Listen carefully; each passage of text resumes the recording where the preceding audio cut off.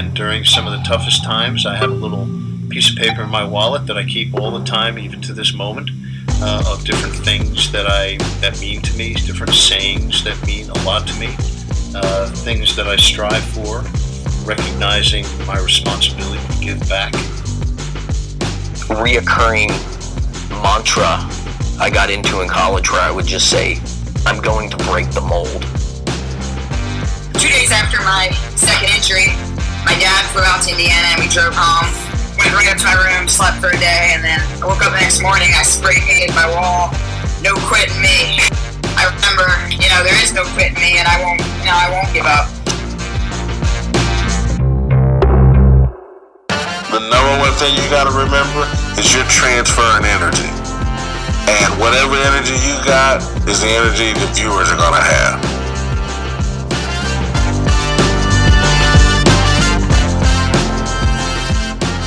You are listening to Intentional Performers with Brian Levinson, where we talk with experts of craft about their journey and what they have intentionally done to be their best self. As we talk with them, the hope is that we uncover intentional gems that you can use in your life. Now, let's kick it over to Brian to introduce this week's guest.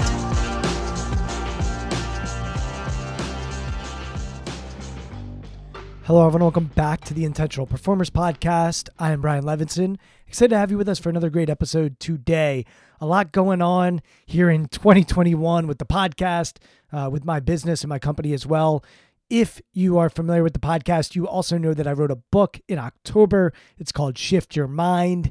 If you enjoy this conversation or you enjoy the podcast, we actually talk about the concepts of the book in this conversation.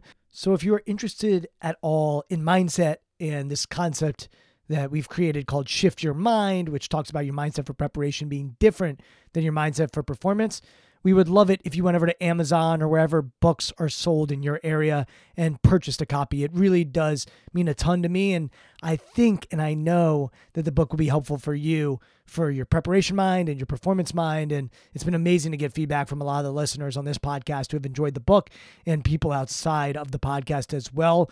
Also, we recorded an audio version that you can pick up on Audible. So if you enjoy listening through your ears and listening to content in your headphones, we recommend checking out the audio book as well. Thank you to all of you for your continued support with the book and with this podcast. If you enjoy either of them, if you enjoy the book, an Amazon review goes a long way. Hopefully you enjoy it enough to give it 5 stars. And same thing with the podcast. So you can go over to iTunes and write us a review and hopefully give us 5 stars there as well. So thanks again for all of the continued support. Now to today's guest. Haley Skarupa first caught my attention when she was a member of the 2018 United States Women's Olympic ice hockey team who took home the gold, and it was a dramatic experience.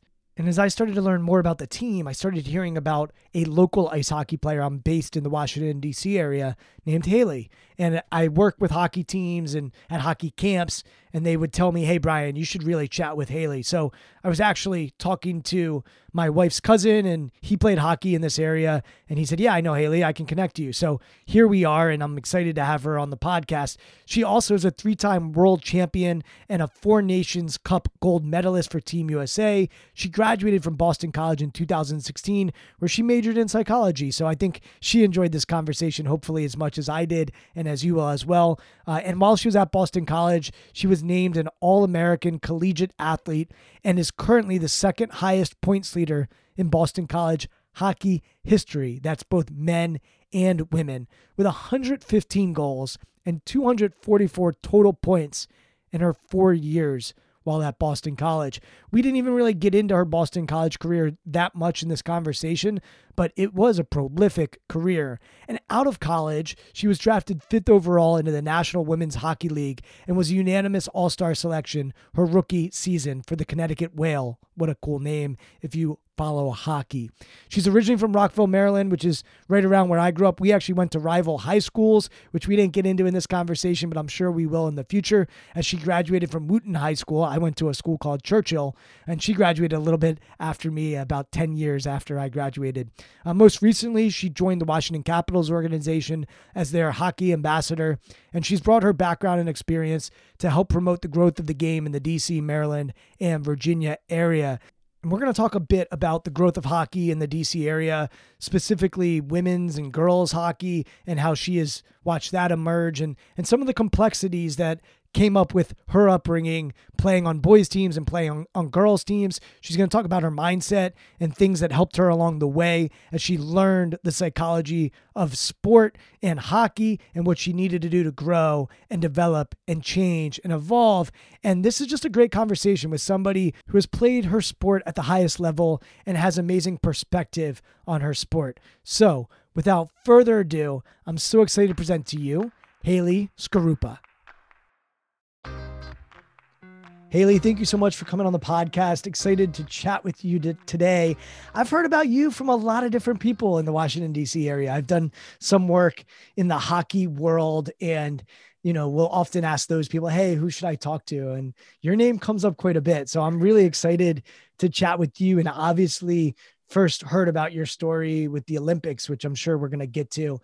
But we need to always shout out to Matt Mitchell, who I think from your brother, and who I sort of married into Matt. So my wife is first cousins with Matt. So thanks to Matt for connecting us, and really excited to chat and learn more about you. So growing up with the Matts of the world in Rockville, Potomac, Maryland, I'm assuming where you grew up. What was life like for you as a kid? And just paint that picture for us a little bit. Yeah. Well, first, Brian, thanks for having me on. And yeah, shout out to Matt for making this connection. It did all start in Rockville, Potomac, Maryland. I mean, not necessarily a hotbed for hockey at the time. So my older brother, who's around Matt's age, actually just wanted to play street hockey, roller hockey with his friends. That's kind of how I got into the sport. I wanted to do everything he did. I played every single sport like known to man. But hockey just stuck out to me always from the very beginning because it was fast, it was dynamic, very physical, and just super competitive. And it was a way for me to, be able to hang out with my brother and his friends. And as long as I could keep up, I could keep playing. So that's kind of how I always just started this like internal drive to always continue to get better, because if I didn't, then I knew I wouldn't be allowed to play out on the driveway with them. So, and then when he moved to ice hockey, that's kind of how I transitioned. So it was the first several years I was, the only girl on the team, the only girl playing with the boys. And I didn't really ever think anything of it. I kind of liked it. It was really, really always competitive, really fun. Obviously it had its challenges. So once I did move over to like the girls hockey space, it was socially just like a ton of fun. But I knew like always growing up playing with the boys on the driveway and on the ice, that always really set me up for success early on. What's the age difference between you and your brother? We're 2 or 3 years apart. 3 years apart. And so when you started playing hockey, he wasn't on the ice hockey team with you because he was older, I'm assuming. And so you never felt like an other or different when you're playing with boys. You just sort of felt like you were part of the team and were never treated differently. Yeah, like for the most part, I mean, they're usually have two ends of the spectrum with boys hockey. It's the ones who are, they really respect you and they, bring you in and help you. And then they're the one that you're friends with. And then they're the ones who, they're not going to get beat by the girl. And it's really like they make it tough, but I always kind of bought into that challenge because I wanted to prove myself that I was not only just as good as them, but better. And that was just always my mindset. And the more I like kind of bought into that, the more success I found. And then I started to, get their respect. And it was, it was definitely a learning curve for sure. But yeah, I was not on the same ice hockey team as my brother. Like growing up, it was just a bunch of guys I didn't know, which looking back on it, I always think about it like, I was, that's kind of like a brave move for a girl who just doesn't know anyone, all these boys playing hockey, but I just love the sport so much that I didn't even care at all. Where do you think that courage came from, or the willingness to be brave and just do it. Talk to me maybe about your parents or your environment or anyone that might have influenced you to go for that. Yeah, well, I definitely think it started with, my older brother. Like, him and his friends never made it easy on me, not on purpose. That's just how they were. And so that definitely set the stage. I was like, if I can hang with these guys, like, no, like, I can kind of make it through anything here. But obviously, like, my parents, like, the support I got from them was, I mean, they didn't even know, like, really what hockey was. They never really played like sports at a high level growing up. So everything was kind of foreign to them. And at first, my mom was a little hesitant because she's like, I have my son who plays hockey. Like, I don't even know any girls who play hockey at all. So, but once she saw like how much like I loved it and like the passion around the sport, she's like, I honestly couldn't say no. And we always like laugh about it looking back, like, thank goodness, like, you allowed me to like play instructional hockey when I was 7 years old, like, because look how far we've come. But yeah, like, my mom and dad, like, I would not have, the confidence or anything to be able to like continue without their support. And just, they're like, if this is what you want to do, this is your passion, like, put everything into it. It's interesting because my best friend growing up, who lived a few houses down from me, won All-Met Player of the Year as a junior for hockey, and played in Montgomery hockey, which you're familiar with. And for those that are listening outside the Washington, D.C. area, All-Met Player of the Year is like the best player in the D.C. region. It's a big deal. It's a big deal. And he won it his junior year, and he went to public school, and the schools changed over the years, but back then the private schools were really the ice hockey. If you played ice hockey, you would probably be at a private school or you'd go away. And so he helped our public school, Churchill, which we can get into the high schools that we went to, which are rivals. He helped them go really far and got the accolades. The reason I bring up, his name's Matt Weber. The reason I bring up Matt is because growing up, we played every sport. Just like it sounds like you and your brother, just outside playing street hockey, roller hockey, basketball, baseball, football, whatever. We were just active and playing in the front yard, in the driveway. And I was fortunate to be brought up in a neighborhood with a lot of kids. And Matt was playing from a very young age, and I would go to his games. And so I say to my parents, like, I want to play ice hockey.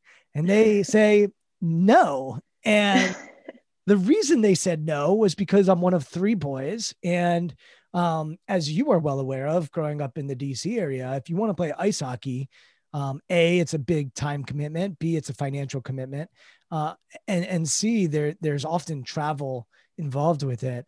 And so I'm curious if you can go to back to that time where it would have been easier for your parents to just say no, right? It would have been easy for them, not even about your gender, just to say, like, we've already got one kid doing this. We're not interested in another one. Right. As you go back to that, those moments, was there ever a time where it was like, hey, you know what, Haley, why don't you stick to soccer? Or why don't you stick to softball? Or why don't you go play lacrosse or whatever those other sports are? Did you ever have those conversations as a family? So yeah, it's interesting you say that because it really started off as like, I started just ice hockey, like instructional, like very, very bare bones. And then it was like instructional scrimmage. And then it was like, all right, now we're going to play on your first, it's not even really a travel team because you're just going around like Maryland and Virginia and whatnot. Like mites, like, so I played for Montgomery Mites and then Squirts. It's just like, one thing kind of led to another. And it wasn't like it at no point were we like, oh, I'm going to commit myself to play college hockey or like, this is my full-time commitment. It was just like, okay, well now we're going to go to the next thing because that was like my priority was just playing hockey. I just loved doing it compared to all the other sports. I really did like playing other sports, but that was always, it was very evident that was kind of just a side thing. And all of my other time outside of school and my social life was practicing hockey in the garage, in the basement, what have you. So it wasn't like at a very young age. People ask me this question all the time. Like, did you want to go to the Olympics? Like right when you started playing hockey, or like, what was the age that you wanted to go to the Olympics? And it was never for me. It wasn't until like, 8th or 9th grade when I realized like that was like an opportunity and that I didn't even know like women's hockey was in the Olympics till I was in middle school or something. So it was not like, okay, let's see what is the priority here in other sports. It was just like, oh, well, she, really loves playing hockey. So we're just going to continue on to, squirts and then U12s.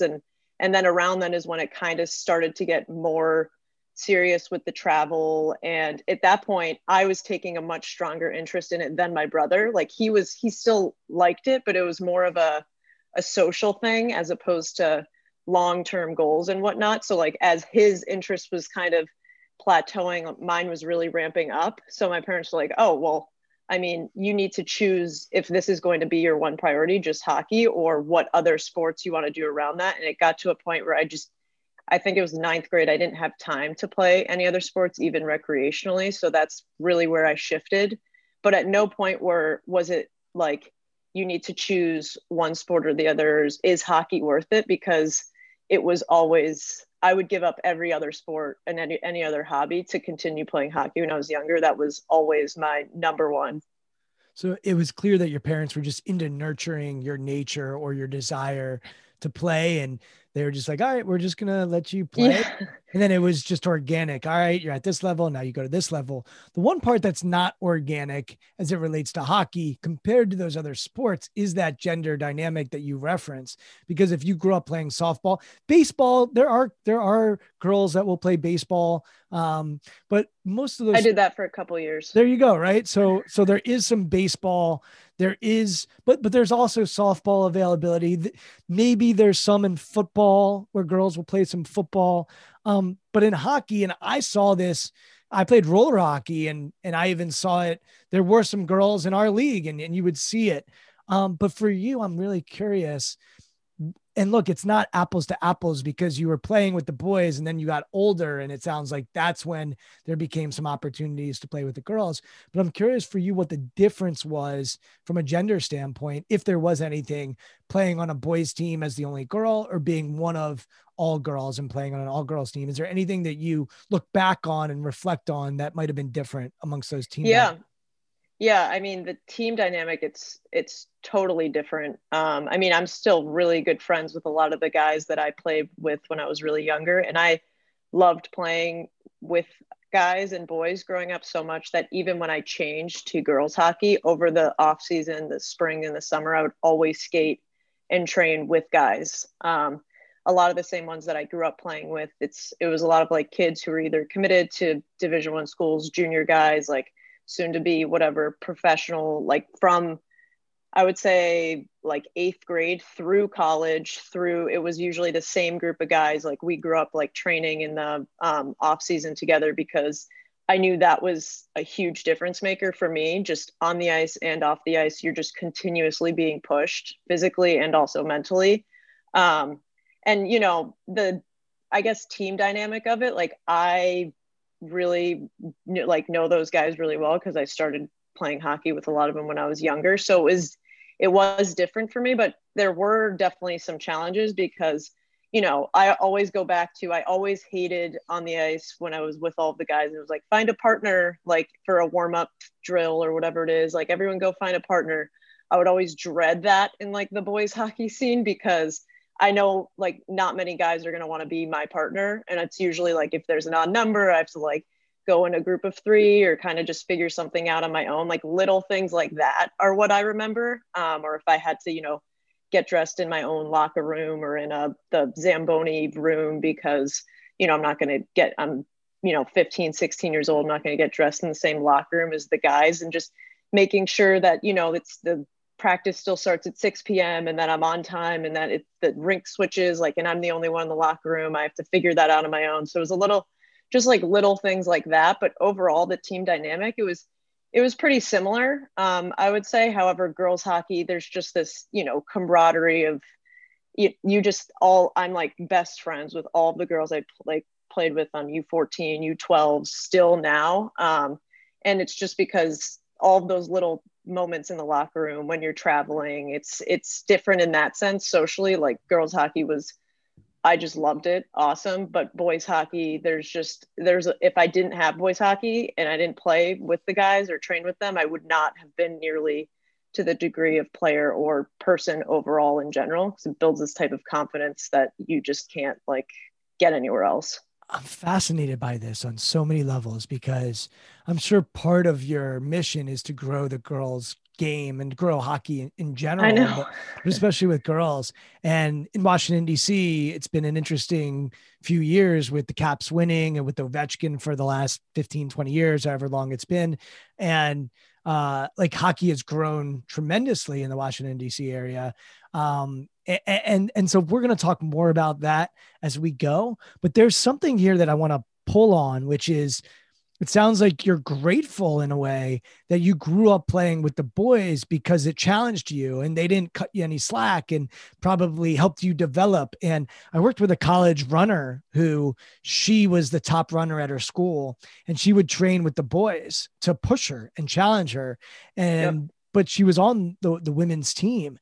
And so there's something fascinating there where you learn how to be challenged, you learn how to compete, you learn probably what it was like to not be the best person on the ice. And then you go to play with girls. And I would imagine there, maybe you're the best person on the team would be my guess. And you're maybe a different dynamic. Can you just pull on that thread a little bit more? Yeah, no, definitely. So to that, yes. When I was first selected for like the U18 national team, then U22 and Team USA, playing with guys was the best thing for me because the level of physicality and speed with Team USA, the only thing you can really replicate with that besides, high-end Division I college hockey is playing with, junior guys and being like the speed is very similar there. But it is a very interesting dynamic. So many parents and kids ask me, like, what age did you switch over to playing girls hockey, or should she play boys hockey or girls hockey? And I'm a huge advocate for girls hockey. And a lot of my Team USA teammates only played girls hockey. A lot only played boys. And then there's a really good amount of us who played both. And so it really depends on the player and the person, because just playing boys hockey isn't for everyone. Just playing girls hockey isn't for everyone. I don't want to take away, all of these opportunities of these all girls teams that are now in the DC area. I don't want to be like, oh no, go play boys. It really depends on what you enjoy and what you like. Cause boys hockey is not for all girls. They don't want to be the only girl on the team. And I totally get that. And you're going to play better if you're happier and more confident with a girls team. It's just, there's so many different levels to it. It is very interesting. And I don't think it has to be an or situation, right? You could exactly train with the guys and play with the girls. And like, I think about this camp that I would go speak at Dedicated Hockey. I'm sure you've heard of those guys. Yep. And so I'd go there and give talks to their kids and walk them through some sports psychology stuff. And, there's no reason there couldn't be girls there in the summer with those guys, but then play with the girls. So I think it certainly can be. And I love what you said is each person's different. I'm going to put you in a little bit of a loaded question here, but I'm curious about this. It is an or question. Growing up, would you rather have standed out or fit in? I mean, in a hockey wise or like socially. Let's go hockey. Would you rather, have stood out? Hockey wise, definitely I'd want to stand out for sure. In like social settings, I don't want to be, I'm not someone who wants to be the center of attention, but in hockey, I always, I wanted to score, the most goals. I wanted to be the best player on the ice at all times, not for, the attention aspect, just because I was way too competitive, like for my own good, especially growing up, that I always wanted to stand out as being the best player. Yeah, and it's also your position that you play too, right? You're a goal scorer. And so wanting to stand out, probably growing up watching Ovechkin, who has no issue, I think, standing out. But it's in a ecosystem, which hockey is. I interviewed the first pick of the NHL draft a few years ago, and I was fascinated by him because it was very clear that he wanted to be part of a team and fit in. And there is something different about hockey guys than I have interviewed a lot of NBA first picks and people there where there is something team. I mean, there's four lines, you're shifting. You can't stay on the ice for more than 60 seconds, maybe 90 if you're Ovechkin. But this dynamic of standing out and fitting in hockey is interesting. And the reason I was curious about it for you specifically is like playing with girls, standing out. What does that look like? Playing with the guys, trying to fit in. What does that look like? And I'm just curious about the psychology about, do you toggle between times where you have to stand out, times where you have to fit in? Playing on the Olympic team, are there times where you have to figure out how to fit in rather than stand out as you get to another level? So I don't know if you have any more thoughts on that dynamic. Yeah, no, that's actually a great point, especially when I think about it. When I was playing with guys, like on the ice, I wanted to fit in the sense that I just wanted them to, you know, think that I was just, you know, one of the guys, like not treat me like I was a girl basically, but I wanted to stand out and be like, oh, wow, like she's a girl and look how much better she is at this than blah, blah, blah sort of thing. So, but once we were like off the ice and we were in, you know, training or whatever it is, all I wanted to do is just fit in. I just wanted to, you know, blend in with the guys, like hang out, like don't, you know, call any extra attention to the fact that I'm the only girl out of these 40, 50 guys, whatever it was.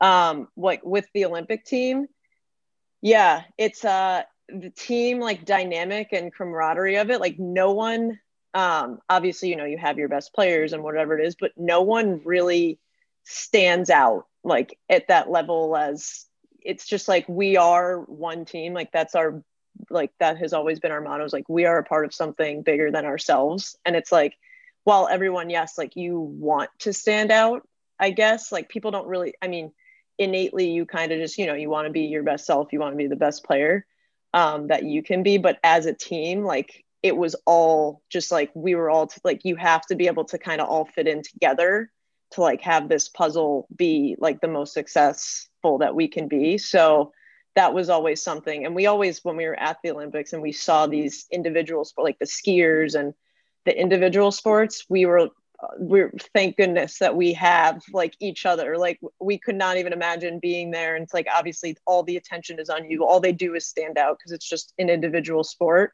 And that's when it really set in with me, like, thank goodness that I am like a part of this team here, because I could not do that. Well, I'll give you an interesting idea to chew on here, which is golf. First of all, golf became an Olympic sport recently, and it was really interesting to hear the golfers that participated in it and how much they loved being part of the team and representing something bigger than themselves, because pro golf is all about individuals except for the Ryder Cup. And if you follow golfers, their favorite tournament is the Ryder Cup. And so I think there's something human that we desire to be part of a group and to be part of a tribe and be part of something bigger than ourselves. And we want to be valued. And I think those two things you can see, because I'll tell you, a lot of golfers will tell me, Brian, I love playing golf because I don't have to rely on anybody else. Like I get to control my own fate and my own destiny. I don't need someone to pass me the puck. I don't need a goalie to stop a shot. Like I just hit the ball. And if I play poorly, it's on me. And if I play well, that's on me as well. And so right. I love talking to people in both, because I think all of us actually, that's why it's a loaded question, want to fit in and we want to stand out. And I think that's a very human experience. And I would imagine at the Olympics, you have that on steroids, to your point, because for you all, it's different because it is the pinnacle. Whereas maybe for the NHL guys, it's a little bit different, but for you, like, this is what you are watching and this is what the world is watching as it relates to hockey. I'd love for you to go into a little more detail as far as what made that experience special. And look, we have plenty to talk about. We've got some time. We're going to talk about Boston College. We're going to talk about what you're up to now as well, but let's go to that experience. What made that experience special for you playing for your country at the Olympic level? And I know you also played for it in the World Championships as well, but let's start with the Olympics and perhaps we'll continue to peel back the onion a little bit here. Yeah. I mean, obviously it's just to start, a dream come true. This is something you prepare for your whole life, but you really, I mean, personally, I didn't really ever think I would get there. Just when I was younger, it's something you dream about, but I'm someone who I like to take things one step at a time. Like these are my goals. Like, these are the steps I have to get here tomorrow, the next day. I don't think like, oh, if I do this, then I'll be at the Olympics sort of thing. So Haley, just back up, ninth grade, you said is when you started to think about where you might go. And is that where you started to become aware of, oh, I could play at college and there are these schools that have women's hockey? Is that where the future focus started to come? Yeah. So like seventh grade is like, I think where I really became aware of like college hockey and this is a real possibility. Eighth grade is when, like I went to my first like US national camp where it's like all the different players from different regions, a bunch of players from different age groups.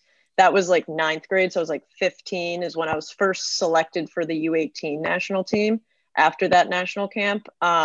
So that's when I kind of got that first exposure to the Olympians, to the national team. And I was, 15 years old and I realized, oh my gosh, I have so much work to do. Like I felt so overwhelmed, like way in over my head. I was like, I should not be here. Like I'm the smallest person, one of the youngest. It was pretty scary, but after I got through. All right, so I'm sorry. And I know we're jumping around, but my curiosity peaks right here. So I'm assuming at that point, you're the best, girls hockey player in the DC area under 18. Is that fair to say? You don't have to be modest with us. Yeah, I guess so. I mean, I went right from like U14 to U19. I skipped the U16 level.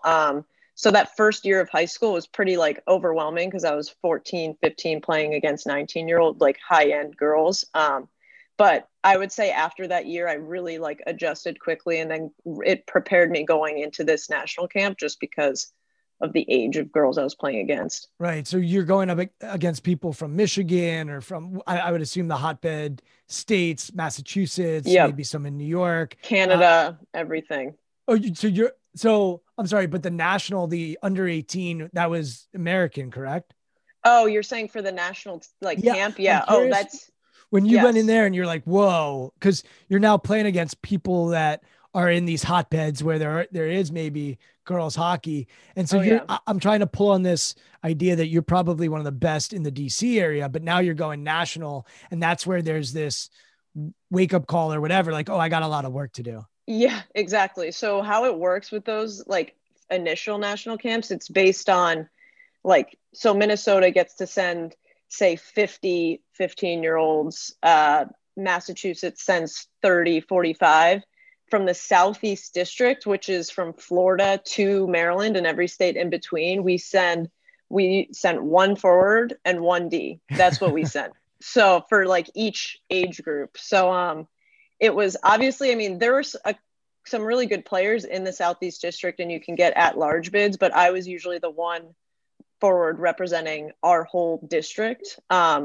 So yeah, you get to go to like these camps and they're all these Minnesota players and they just grew up playing hockey and that's all they do. And I didn't even know anyone because I've, been playing in Maryland for the Montgomery Blue Devils or Washington Pride. And my first exposure was like, it kind of hit me and I was like, wow, this is pretty insane. But it was just like, quickly learning and adjusting. And this is something that I spent all this time doing that I knew I had the tools to do it. And that was a really great learning experience. And it was challenging, but it was like stepping out of like, that's what I always kind of think back to is like stepping out of my comfort zone. Like if I didn't go to those camps, if I didn't do all those hard things, like I wouldn't know what it would take to get to that next level. And that's constantly what it was. It was like, after the national camp, then it was the U18 festival. And that was really, really hard compared to the national camp. But it was like, all right, well, I've done the national camp. I know what it takes to be outside my comfort zone. And then it was always like the next thing and the next thing. So it was, I'm always harp on like just doing things that are really, really scary and really hard because that's the only way you're going to grow from it. All right. So we have growing and learning and developing. We use discomfort there, step into the discomfort. Take me back to that Olympic team though. And now you're competing on the world stage with the team. Like, do you get to this place in your head that it's not about growing and learning right now? It's about executing and it's about, I belong here and I've got a role to do. And I'd love to know how you shift your mind from grow, learn, develop, uncomfortable to they're playing the national anthem. I've got a job to do. Let's step into my skates, into my gloves, into my helmet. And be where I need to be right here and now. I'd love to hear how you shift and how you think about that mentally. Yeah. So, I mean, obviously, by the time, we're at the Olympics, everything hockey wise and physically is just second nature. Like, that's what we've practiced, everything done, like skills, like your skills, like it is what it is. Like, you've made it to this level. And that's not going to change much. Like, you're already there. The biggest thing for us, and like what you were saying, is mentally, like, it's all mental really by the time you get to the Olympics, because it's like, how good your team is and your abilities, but it's what are those small difference makers mentally that you guys together as a group but also individually is going to set yourself apart. And it's like, kind of just remembering that, yes, this is like, you are at the Olympics, this is the top like level of what you're going to do, but it's what you've been doing your whole life. You know what I mean? So it's just another hockey game. Like, that's how I had to kind of think of it. And it was easy. It was like easier for me to just think of it that way than, oh, like, this has to be the best game of my life because I'm playing on the Olympic stage. I think it's like, and we were all so comfortable with each other. Like, we're pretty much, a family. It's like, we've gone through so much for so long together. Like, we're here, like, yes, this is the Olympics, but let's just, this is just another tournament that we're playing in right now. And I think that was a shift, like, for us, that was really important, is just like, bringing it back to earth. Like, yeah, we're here, like, walking in the opening ceremonies was one of the coolest things ever. But now we're, stepping onto this Olympic ice, and it's just like any other ice sheet we've ever played on. So I just wrote a book. It came out, and the book is called Shift Your Mind, and it's basically how your mindset for preparation should actually be different than your mindset for performance. And one of the ones we focus on is uncomfortable in preparation and comfortable in performance, selfish in preparation, selfless in performance, fear in preparation, fearless in performance, humble in preparation. And I even use the word arrogant in performance, because I think it's one step up over confidence. Is, let's call it the Alex Ovechkin swagger, like having that arrogance, or work in preparation and then play in performance, focusing on the future in preparation and the present in performance. So, I like that.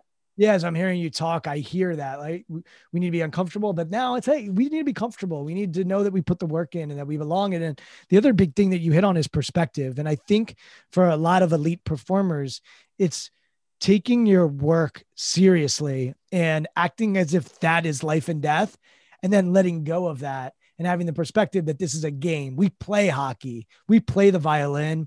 If you're on Broadway, you're in a play. And I think too often you see teams, especially in the Olympics, like, man, I love watching the Chinese or the Russian gymnastics who, like, or the figure skaters who they technically, they have everything technically they need. And then they're like these stress balls out there, and they often don't perform to the level. Like, the American gymnasts are fascinating to me to watch because they train, but then they have this swagger, they have this playfulness, and it's hard to work your way through a performance. It's not a good way to go. Yeah, no. And it is funny you say that, because where we were training for the Olympics in Tampa, Florida, there were two figure skaters. They were a pair from France, but they were also training in the same rink we were. And they would always have their session like hours before we would come to practice, but we would go to the rink and they were still going. And every single day for 2 hours at least, like for the time that we were warming up and working out there, they would practice their routine to the same exact song, just over and over and over again. It was Sound of Silence. I'll literally never forget it, because we heard it so many times and it was the same performance over. That's all they did. And we were always thinking, like, this is in, like, we have, the power play, the penalty kills, scrimmaging, like all these different drills. And people, like hockey players, sometimes get sick of going to the rink for practice, when that was a huge perspective thing for me. It's like, oh, I'm so excited to be here because I'm not doing the same exact routine over and over again for hours. And then you think, like, people think, well, how can they mess that up at the Olympics? All they do is the same routine over and over again. But imagine doing that. Now you're bringing it to the Olympic state, like how much you're thinking about that. And it's just two of you. So that actually helped me, just like, and I think it helped all of us, because we would always just watch, and we were good friends with them too. Like, they were great. And you could tell after the Olympics, I think they got a bronze, actually. They won a bronze for it. that they just completely let loose after. Cause I mean, they have to be so regimented. It was pretty insane to just watch their routine, like compared to ours. It looked like we were just, at Six Flags compared to them, like going to the rink. But it's, yeah, like that's exactly what you were talking about, like with the whole preparation and all of that. It's just different sports, different dynamic, but similar in the same way. Well, there's a technical side that you can get better at. You can work on your skills. So stick handling over and over again, get that stick handling as tight as possible, that, you want to have it close ended and just make sure you can master your hands or shooting and get that right, or ice, getting faster and skating. So there are elements that you want to drill and drill and drill and drill. And then there's the creativity that comes with playing and learning how to do something when you're just in a tight spot and finding a way to make that happen. And so for me, at least, a great practice for most sports is the preparation mind and the performance mind. So we drill and we go live, because the creativity and the artistry that needs to happen to go live, you want to also work that performance mind, so that when you're in the game, playing against Canada or whoever you're playing against, yeah, we know how to do this. We've already worked that mind. And I think sometimes for those sports that are just drill heavy, they never simulate the environment or the experience to bring out this other genius in them and actually practice what it's like to perform. They're just practicing to master a technique. So I think it's actually both that you need. Speaking of the Olympics, when I was doing my research on you, I heard a podcast that you were on, and it must have been 2017. And the podcast host was saying to you, what does it feel like to get cut from the team? Oh, yeah. And it was actually like great content, because I could tell you were pissed and you were not happy about it and you were frustrated about it, and you're laughing. But I even see like the part of you right now that's like, yeah, that was tough. Yeah. So take me back there, because look, you have this incredible career at Boston College. I think you and your teammate just rack up a zillion goals. I mean, your statistics are nuts. You all win. You win. It sounds like you have this incredible college experience at Boston College. But what was it like to get cut? I would love to learn a little bit more about how you handled that and what that experience is. Yeah, no, definitely. I could get into that. So I was first cut from the 2014 Olympic team when it was right after my freshman year at Boston College. It's how they do it is they bring like the top 40 players to a selection camp the year before the Olympics, narrow it down halfway, and then the team moves to, in 2014, it was Boston, and you're centralized, they call it, for that whole year. You play together, train together. That's all you do, living in like one area. For the 2018 Olympics, it was Tampa, Florida.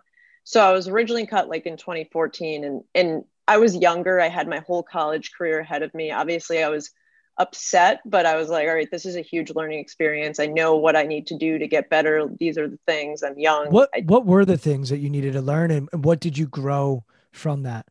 Yeah, it's just, for me, as a player, it's more just being a more complete player. Have always been offensive minded player. That's always my priority, scoring goals. It always has been. When I was growing up, I always had the puck. And it was learning to be valuable away from the puck as well. And I was still learning that my first year at BC, going into it. Like offensively, I was good. I was not, Olympic level, but I was really on the right track defensively and away from the puck.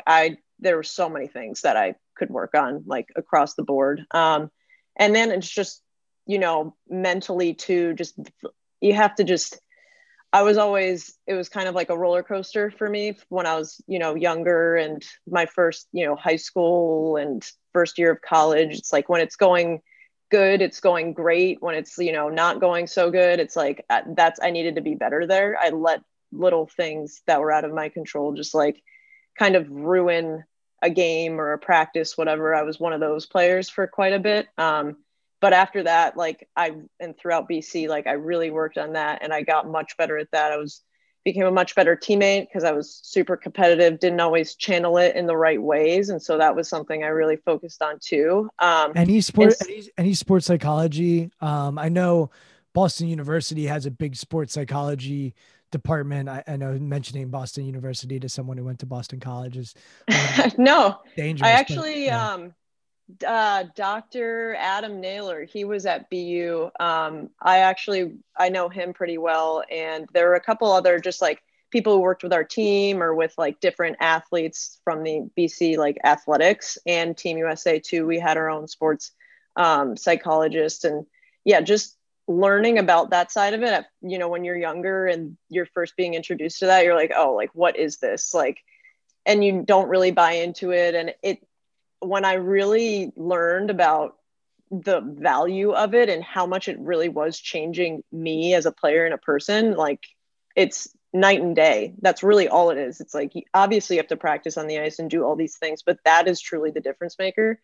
And so I really committed to that throughout BC. And obviously we had a really, really good team, and it was an amazing experience. I, grew as a player so much playing with Alex Carpenter. She's like one of the best players in the world. And I was fortunate that I got to play like 4 years, well, 3, because she left for the 2014 Olympics our sophomore year. But I got to play with her for 4 years. Like, she made me such a better player, and our coaches were also Olympians, so that helped.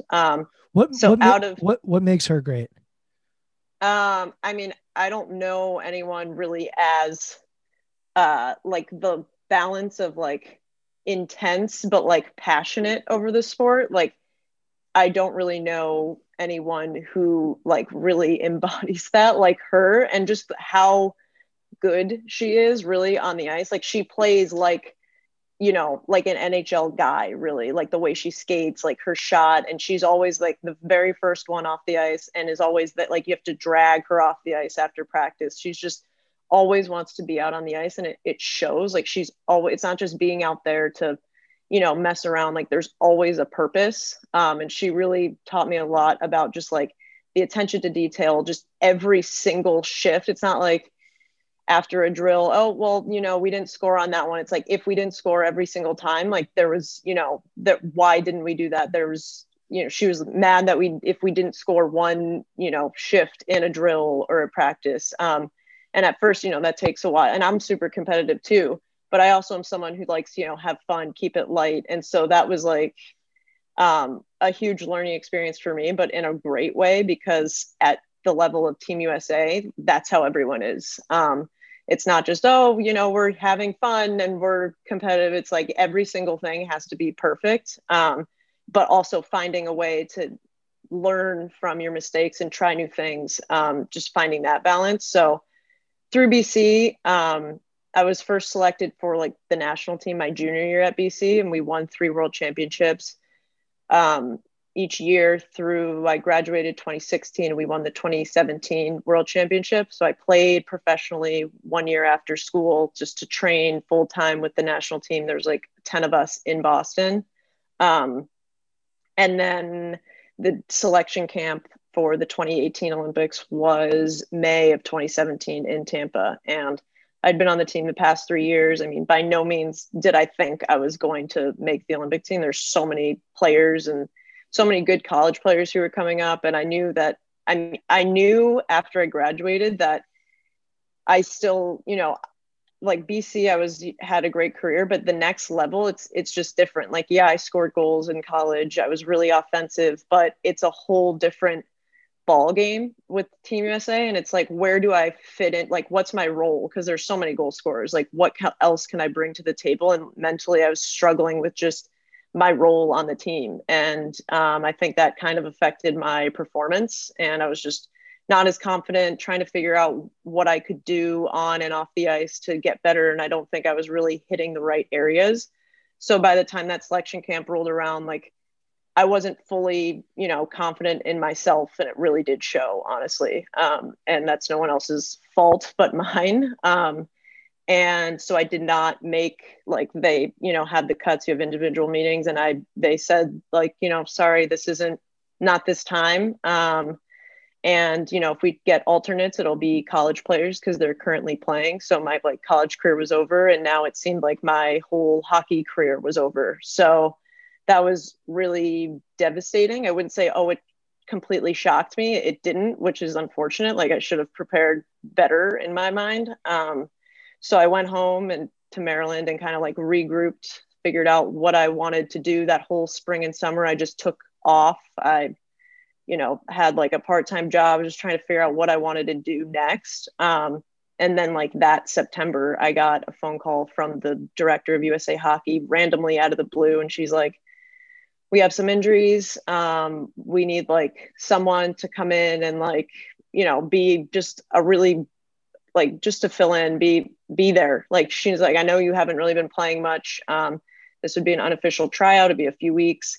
Then you'd go back to at that time I was in Boston. She's like, then you'd be going back to Boston. There's no guarantees. Just, you know, we need you. We're not just going down the list. She's like, it's like a team cultural thing too. And it's like, we want you back here. And that was, everyone's like, oh, that's probably a super easy decision. Like, obviously. But for someone who I always want to be extremely prepared for things and, you know, very type A, want to make, you know, I'm skating every day, blah, blah, blah. Like I hadn't skated in like 5 months. So obviously I went. It was like the next day. I had like 1 day to decide. I was there for 2 weeks.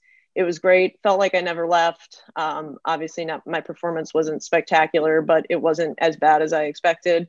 And then when I left to go back to Boston, they were like, all right, we could call you next week to come back. We could call you 3 weeks before we leave for the Olympics. We might not call you at all, but sign with the professional team and just stay ready is what they said, which was pretty crazy. Yeah. So like I went back and I mean, it was a roller coaster ride of just like mentally and emotions and everything. And like my teammates were obviously super supportive, parents, everything. But I was like, I could be going to the Olympics. I might not be. Like I at that point, I didn't think I was, but I wanted to put my best foot forward. Hey, Haley, I'm curious because you said earlier that you didn't have necessarily on the first tryout, clarity of what your role was and confidence in how you could impact the team. And it showed. This time around, was there more clarity on your end as far as what you needed to do? You said it wasn't spectacular, but it sounds like you added value. And if you didn't, they probably wouldn't have said to you, hey, stay ready. Was there anything that you did differently this time around, or was the messaging from them different this time around? No, it was totally on me. I think I was like, hey, you know, there's a reason why they're asking me back and not someone else. And I'm not even sure if it's totally related to on ice hockey performance. I was, you know, someone who kind of, in my mind, tied like the veterans of the group to like the younger players. That was kind of like my role into selection camp, the 2017 World Championships in my mind. And so I was like, I think this is more of an off ice thing. Like there's a lot of value I can bring here to the team. Not just on the ice, like I'm going to try my best, whatever, but off the ice was really what my focus was. Just being the best teammate that I could be was what my focus was, which actually I think helped my performance because I wasn't as focused on all those little things on the ice. I just let go of like, I was like, I'm just going to play hockey to have fun now because it's like, I haven't played in 5 months. So it is what it is there. And I think overall that helped me hockey wise, just because I wasn't so overanalyzing and overthinking every detail on the ice because I had other priorities in my mind. Two things. One is like being a great teammate is a skill and it can be cultivated and pointed out. And, you know, there are things you can do that can help you be a great teammate. And I think it's underrated. You know, Kevin Garnett, who is an NBA future Hall of Famer, and Boston, where you are now, he helped them win a championship. Yep. And he said, like, I want to be the greatest teammate. Like, that's my goal. And he was a superstar, but that was, you know, what made him special. I think that's what helped the Celtics win when he went there. So that's one thing to point out. And two, it goes back to that perspective piece of really caring about how you do and understanding that it's just a game and having perspective on that. And those are really important because if you over index on one of those, it can be problematic, right? If you don't care at all, you're not going to prepare, you're not going to be ready.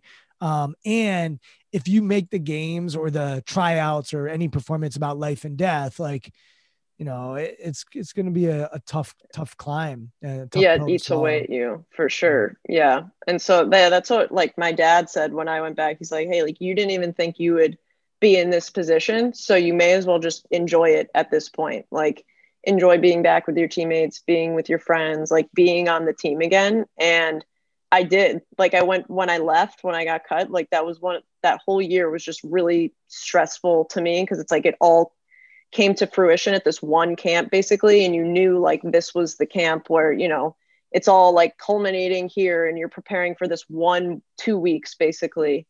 And I left just like, just a mess really. And then I came back and I just had this like fresh perspective of this is a brand new opportunity. I mean, yes, it's like completely not how I drew it up. I'm so, not in hockey, like the best hockey shape I can be, but it just showed that that didn't really matter that much. Like, because mentally I was just so much like my mind, I was in a more fresh like space and I was like, all right, I'm ready to tackle this in a completely different way that I did before. And I think that like made a difference to me. And I think maybe it like made an impact on how I was utilized on the team as well. I mean, I didn't get, the most playing time, whatever it is. But like at that point, I was like, I just want to be on this team. Like, I don't even care in what capacity. I'll do whatever it takes just to be on this team. It's a big adjustment because for those that aren't familiar with hockey, there are sort of this idea that you have your top 6 forwards, offensive players, and those are really the people that you're looking to score goals. They're playing on the power play. And then you have, a third line and a fourth line who might be more defensive and might do penalty kills. It's not always that clean, but it sounds like for your whole life, including at Boston College, your job was to score goals and to be a top 6 forward. And perhaps they're asking you now to do some different things. So it would make sense that it would be an adjustment from a hockey standpoint, but it's also an adjustment from a mental standpoint because it can create clutter for people. And it's one of the reasons why sometimes you'll see, and you see this in every sport to a certain extent, like the ability to change your role when you get to another level. It's why you see in basketball sometimes an undrafted player who can play defense and can make open threes, do their job. And then the guy who is a top 10 pick, who's used to being a scorer, but he's not a good enough scorer at that next level, struggle. And I think hockey's no different in that. Yeah. Like a lot of the players on Team USA, some of the best, like, I mean, I've been on really, really talented teams, but some of our best teams weren't the ones that were super successful. And some of the best players, skill wise, you don't see them really at the Olympic level because they're always used to being, the best player. Like all of us, they're always been the best player and they can't handle, not being that go-to player. Like it's kind of just letting go of your ego and just being, it's a cultural thing. And some of the best players just could not get their head around that. And just you could tell it kind of just deteriorated.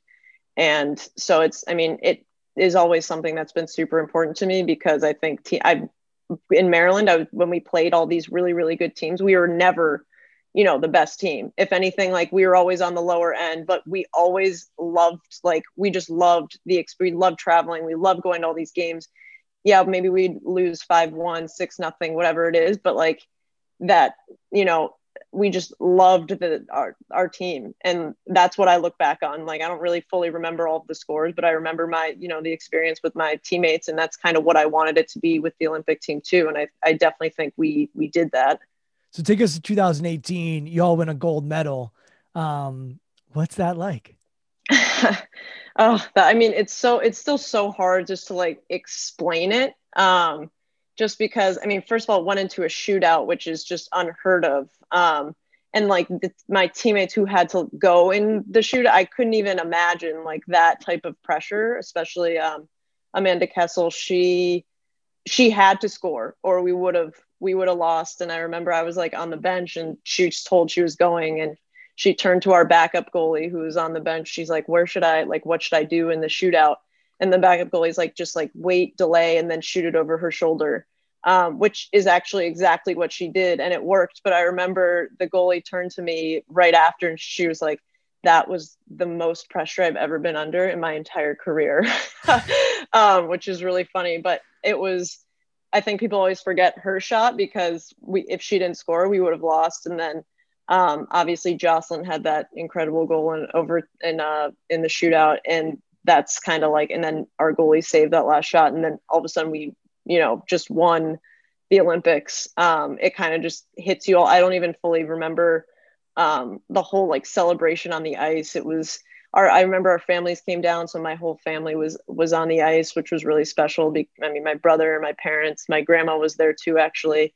And just to be able to share that like with them, because it's just as much theirs as it was mine, was really, really special. And like, your teammates it's just really hard to put into words of how, like, what that, meant. It's just so many years of like hard work and sacrifice. And we had known each other for so long, and it had been 20 years since Team USA had won an Olympic gold medal. So it was pretty incredible. Were you, as you came back to the DC area, were you expecting the reaction or the response that you received from the community? Not to the extent, no. Like even when we came back to the US, like the people in the airport, it was crazy. It was like we felt like the Beatles in a way. I mean, like they're just the way, like the whole airport there, everyone was just like cheering and everywhere we went. And then when we came back to DC for like the clinic, and it was the stadium series, that was in like so many people that I knew that I didn't know were like, so proud that, someone from Maryland, was on this team, and just all like so many people came up to me or sent me like messages, whatever it was. And I did not expect that much support at all. It was really, really cool to see. And just all these little girls and kids who like are starting hockey or started hockey because of us is like why we do it. That was like the most important part for us, is like, okay, how can we now share this experience with everyone? And we wanted everyone to like hold the medal, wear the medal, whatever it is. People are like, you really want us to wear it or put it on? It's like, yeah, do whatever. Like, like we're sharing this experience because we know how much, the people who came before us did for us. And so we want to do the same. That's awesome. So I've had on a bunch of women's soccer players, quite a few, probably like four or five. You're the first female hockey player I've had on. I've had one men's hockey player. I believe there's probably some others that played hockey, but he's the only one that comes to mind in my mind. Women's soccer has been in the news a lot, fighting for equality and trying to get equal pay. And, we certainly talk about that when I've had those people on the podcast. I'm curious to get your thoughts as a female, and with, I think professional hockey started in 2015. And then before we started recording, you said you're part of this Players Association League. So I'd love to just get a sense from you as far as where you think it's going and your involvement and how you think about professional hockey for women. Yeah. I think it's definitely come a really long way. I'm currently playing, it's the Professional Women's Hockey Players Association League.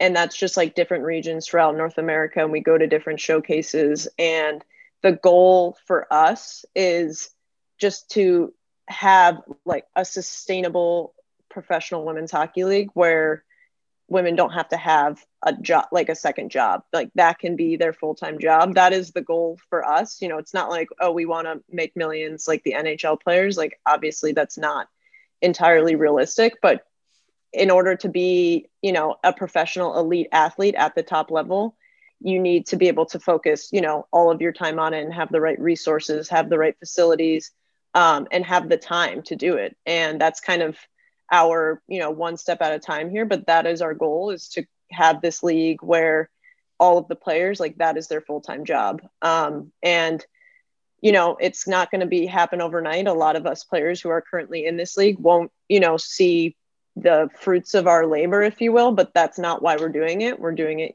for years to come. So that will be in place eventually. And I think the women's soccer has really paved the way and shown us like an example of what it could be. I think they've done such an amazing job. And I mean, I love watching them play. It's incredible, and they deserve, everything that they are fighting for. And that's kind of, we hope to kind of follow in their footsteps. And I think it's not going to happen overnight. And especially, this past year has been, not great with the whole development of that, but I think eventually we will start making strides towards that.